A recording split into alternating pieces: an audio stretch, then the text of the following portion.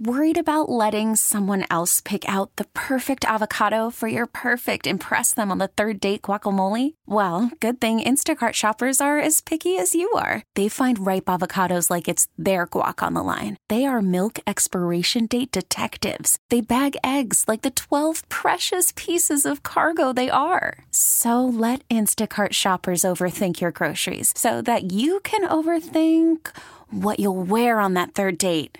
Download the Instacart app to get free delivery on your first 3 orders while supplies last. Minimum $10 per order. Additional terms apply. Baseball is back, and so is MLB.tv. Watch every out-of-market regular season game on your favorite streaming devices. Anywhere, anytime, all season long. Follow the action live or on demand. Track 4 games at once with multi-view mode and catch up with in-game highlights. Plus, original programs, minor league broadcasts, and local pre- and post-game shows. Go to MLB.tv to start your free trial today. Blackout and other restrictions apply. Major League Baseball trademarks used with permission. Twins and Orioles on a Saturday. A spectacular Saturday lineup card. Chris Atterbury, 12:30. Corey Provis, Stan Gladden with all the play-by-play today at 1:10. We'll have more on the pitching matchups and the Twins lineup a little bit later on, even some highlights from the Friday night loss. The one thing we do know is that the Twins and the Orioles have played some close ball games, with the exception being on that Friday night at Oriole Park at Camden Yards, where the Twins won 8-1 after a really tough series in Atlanta. And then they were able to beat the Orioles 1-0 and then fell to the Birds 2-1 on Sunday. So we move forward to Friday night, the 7th, last night at Target Field, and the Orioles win it 3-1 in 10 innings. What will today and tomorrow bring? Probably more great pitching and more tight ball games. And to talk about the home nine and more is Do-Hyoung Park, who covers for MLB.com. And Do, good to visit with you. It's been a while, and these two teams have played some very tight games, and the pitching has been great. Yeah, I think that's kind of what's naturally going to come when you have a team like the Twins where, like you said, the pitching has been fantastic. And even after all the hoopla to do with the closed-door meetings and shaking things up and all that with the offense, still hasn't really found that consistency, especially against a left-handed starter like Cole Irvin. That's definitely been a pain point for them over the last couple of years, and that's made no real signs of changing. And I think we saw that again yesterday. But I think that's just kind of what naturally happens when you have a team that's built like this, with the offense that's still figuring it out, and the pitching staff that's great. A lot of these low-scoring games, and that's kind of what we've seen here. I want to get your take on the Orioles. They struggled for so long, and cellar dwellers, perennial cellar dwellers in the American League East. They started to turn the corner a year ago, and now they've arrived. This is a good ball club. Yeah, this is a really, really good ball club. We were talking about this yesterday, actually. They are an example of a long tank gone right. And I think we've seen, because of what the Astros did, to go on this run that they've been on with that long tank that they did, where they were just horrendous for a couple of years and they emerged from it with all these prospects. It doesn't always turn out that way. I think we've seen that with kind of especially the Detroit Tigers of like this year and the last couple of years, where they went through a long tank and they were supposed to come out the other side with like the Casey Mize and Spencer Torkelson and Riley Green and a bunch of those guys, Tariq Skubal, and it hasn't panned out. But the Orioles of now are an example of a team for which that has very, very much happened, where we were looking at this yesterday, and I mean, they've already got the dudes like Adley Rutschman, Gunnar Henderson, these just crazy like top 20 prospects up. They've got Colton Cowser. They called up another guy even just a couple days ago. And then we're looking at the list, and they've got like 4 more top prospects left in AAA, like dudes that are in like the top 30 of global prospects. So this is the pitching still hasn't sold me on Baltimore yet. I think Tyler Wells, former Twins farmhand that goes today, is I think the best starting pitcher they've got in the rotation right now. But there's so much young talent in that lineup and just coming up through the system, and it's just kind of crazy to see them all kind of coalesce right now as they're all arriving. And they're already good right now. They were already good last year. They're already good this year, and there's still more to come there. Yeah, No doubt, they're right on the heels of the Tampa Bay Rays in the deep American League East, where every club is over 500. The Red Sox bringing up the rear. They're 3 games over at 46 and 43. Back to the Twins, they're a game over at 45 and 44, and with the team hovering around 500, there will be ups and downs. There'll be frustrating aspects, but you alluded to it. The Twins' starting pitching this year has stood out. It's been as good as we've seen in a long, long time, and really it's among the top starting staffs in the big leagues. Oh, absolutely. I think this is exactly what they had in mind in terms of both the consistency and the high-end upside when they assembled this rotation. Obviously, the trade that sent Luis Arraez to Miami is going to be talked about and debated by fans for years and years and years to come. That's totally fair. But you see Pablo Lopez the other day, complete game, 12 strikeouts, shutout. That's the kind of upside you access in Pablo Lopez in the long term. I know the ERA hasn't necessarily been where fans might have wanted it to be all year, but there's a luck factor that goes into that. The underlying numbers have shown that he's been one of the best pitchers in the majors. And then you got the guys like Joe Ryan, complete game shutout of his own a couple weeks ago. Bailey Ober, I think, has completed 5 innings in all 14 of his starts this season. And you can just keep going on and on about that. And in terms of, like I was saying, both the upside and kind of the consistency, it's all been there. And you don't think about the Twins bullpen, especially with kind of how injured they've been this year and the struggles that Jorge Lopez and Griffin Jax have gone through at times, as kind of a bedrock unit as well. But it's not just the starting rotation. When you look at the Twins pitching staff numbers, combining the starters and the relievers as a whole, they're still the best unit in baseball. First in ERA, first in strikeout rate, first in OPS against, first in average against, I believe. There's a whole bunch of things where obviously the starting rotation and them going really deep into games, eating lots of innings with a ton of strikeouts has been the bedrock. But the bullpen hasn't exactly been a black hole either. And I think a lot of them have said this. It's the pitching staff that have really carried them this first half, and it's really tough to imagine where they'd be right now without the kind of high-end pitching that they've been able to assemble and kind of maintain as we get into the summer. And it's been a theme throughout the entire off-season leading up to this 2023 campaign, is that the starting rotation would be deep, so deep that Bailey Ober wasn't even a part of the starting rotation when the season started, and he's certainly come up huge. Of course, Tyler Mahle's injury certainly didn't help, and then, of course, Kenta Maeda has been battling health problems, but it looks like Maeda's right, and that would be huge in the second half for the Twins.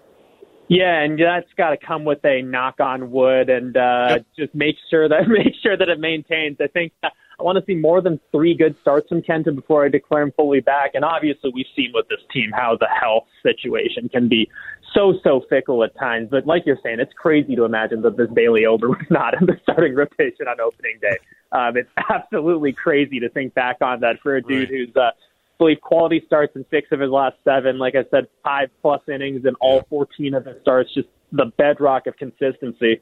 And that's not to mention the Twins have a pickup in Dallas Keuchel, who's starting to make a little noise down in AAA, as even further depth beyond that. And so, like I said, the injury situation can always be fickle, but there's depth and there's depth and there's depth. And this is, I think this is better than what they could have imagined, but this is certainly kind of one of the outcomes that they've had forecasted for all the high-end talent they have assembled here.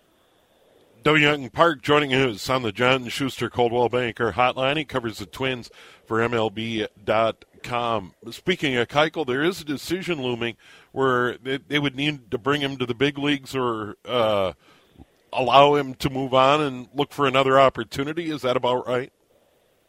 Yeah, and that's one of those things where these situations on paper are, you look at them and you're like, oh, where's there going to be room? How are they going to figure this out, whatever? But the Twins' philosophy to this, and it's one that I agree with this, is when you look at this team the last couple of years, these situations have a way of working themselves out. And I think part of that signing was, it's always good to have the option, just in case he is needed, just in case. And then if there's a decision point that comes, it's a good decision to have to make.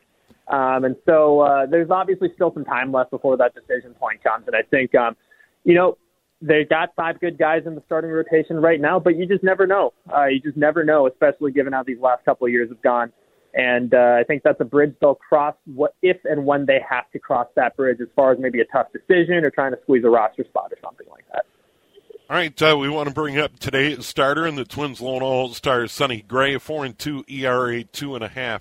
Came out of the gate, a historically great start to the season for Sonny Gray. He's been really good, but one of the bugaboos has been run support for all the starters, and Sonny Gray has been impacted as much as any Twin starter by a lack of run support at times. Yeah, that's just kind of part of the territory of playing with this offense this season, I think. I don't think it's definitely not unique to Sonny. I think we've definitely seen him kind of feel that a little more. And, it compounds with the fact that, he's got the sparkling ERA, but he's the first to admit he's not felt totally right for many of these starts in the first half, where he had some of those lights out outings at the start of the year. And then for a while he'd be like, well, I'm going 5 innings, I'm going 6 innings, I'm allowing like 2 or 3 runs or whatever, and it's fine, but I still don't feel X pitch or Y pitch. And it's been a while since I've been able to feel good about all my pitches. That's something that's turned around, I think, over the last 2 starts. Or I think it was 2 starts ago. He said, yeah, I'm finally starting to feel a little more like myself again. Like I feel like I'm super, super close.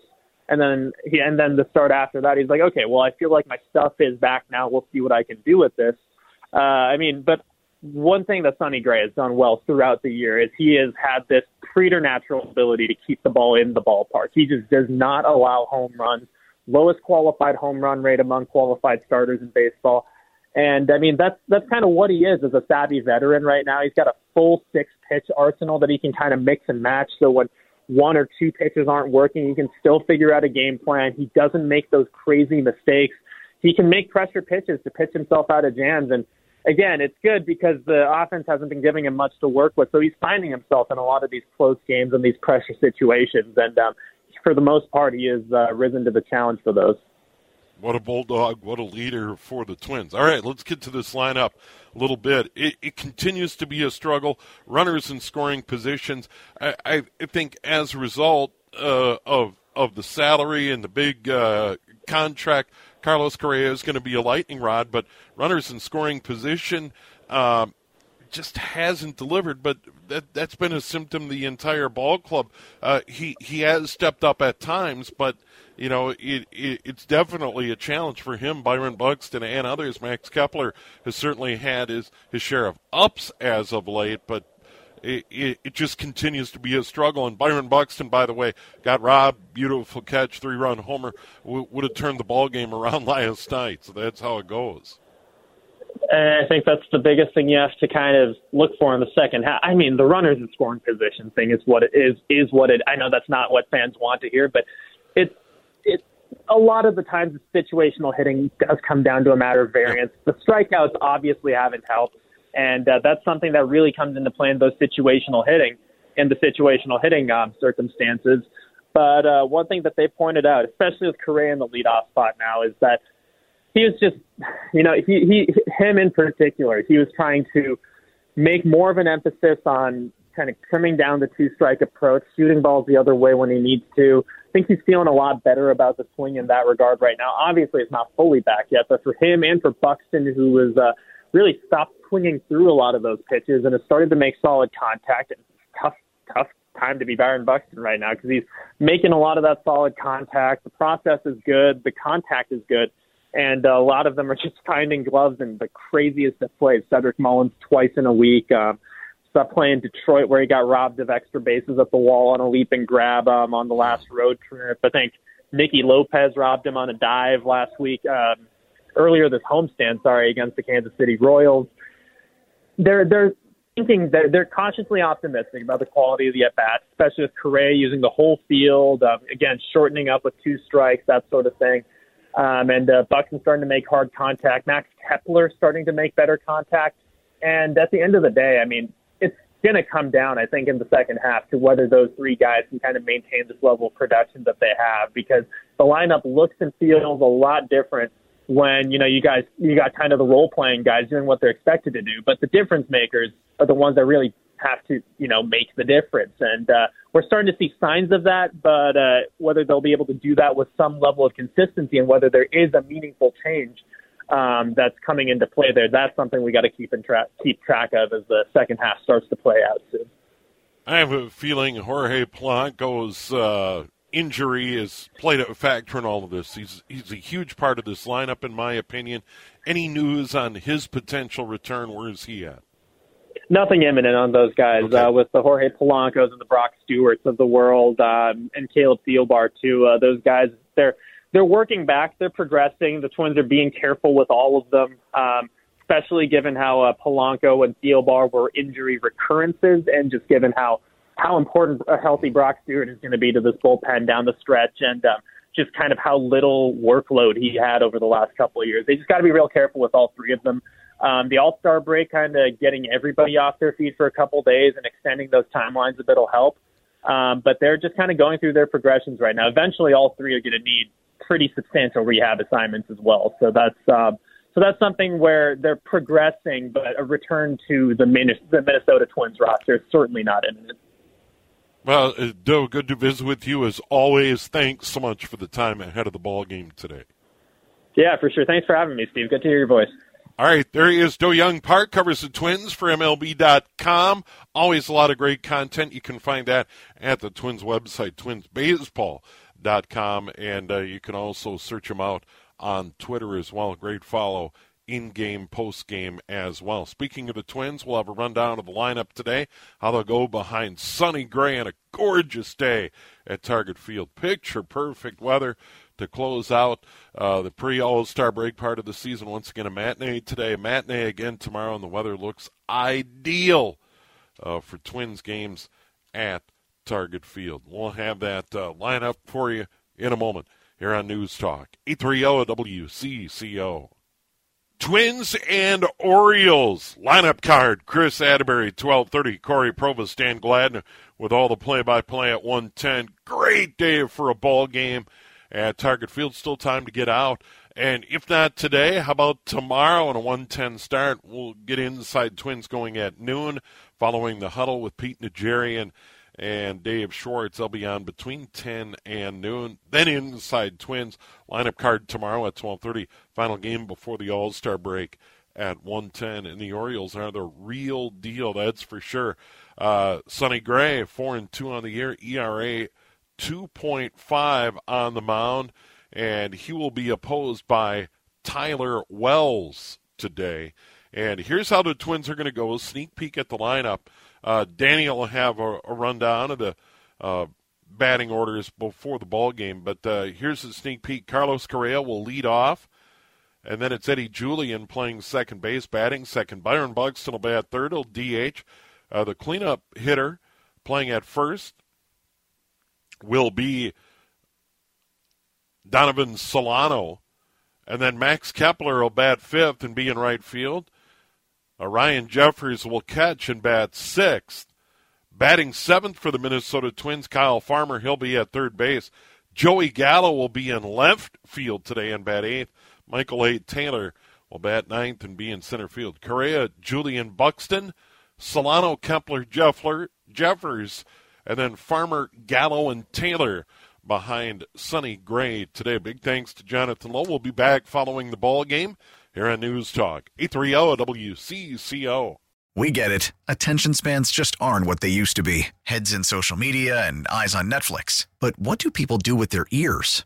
Well, for one, they're listening to audio. Americans spend 4.4 hours with audio every day. Oh, and you want the proof? Well, you just sat through this ad that's now approaching 30 seconds. What could you say to a potential customer in 30 seconds? Let Odyssey put together a media plan tailor-made for your unique marketing needs. Advertise with Odyssey. Visit ads.odyssey.com.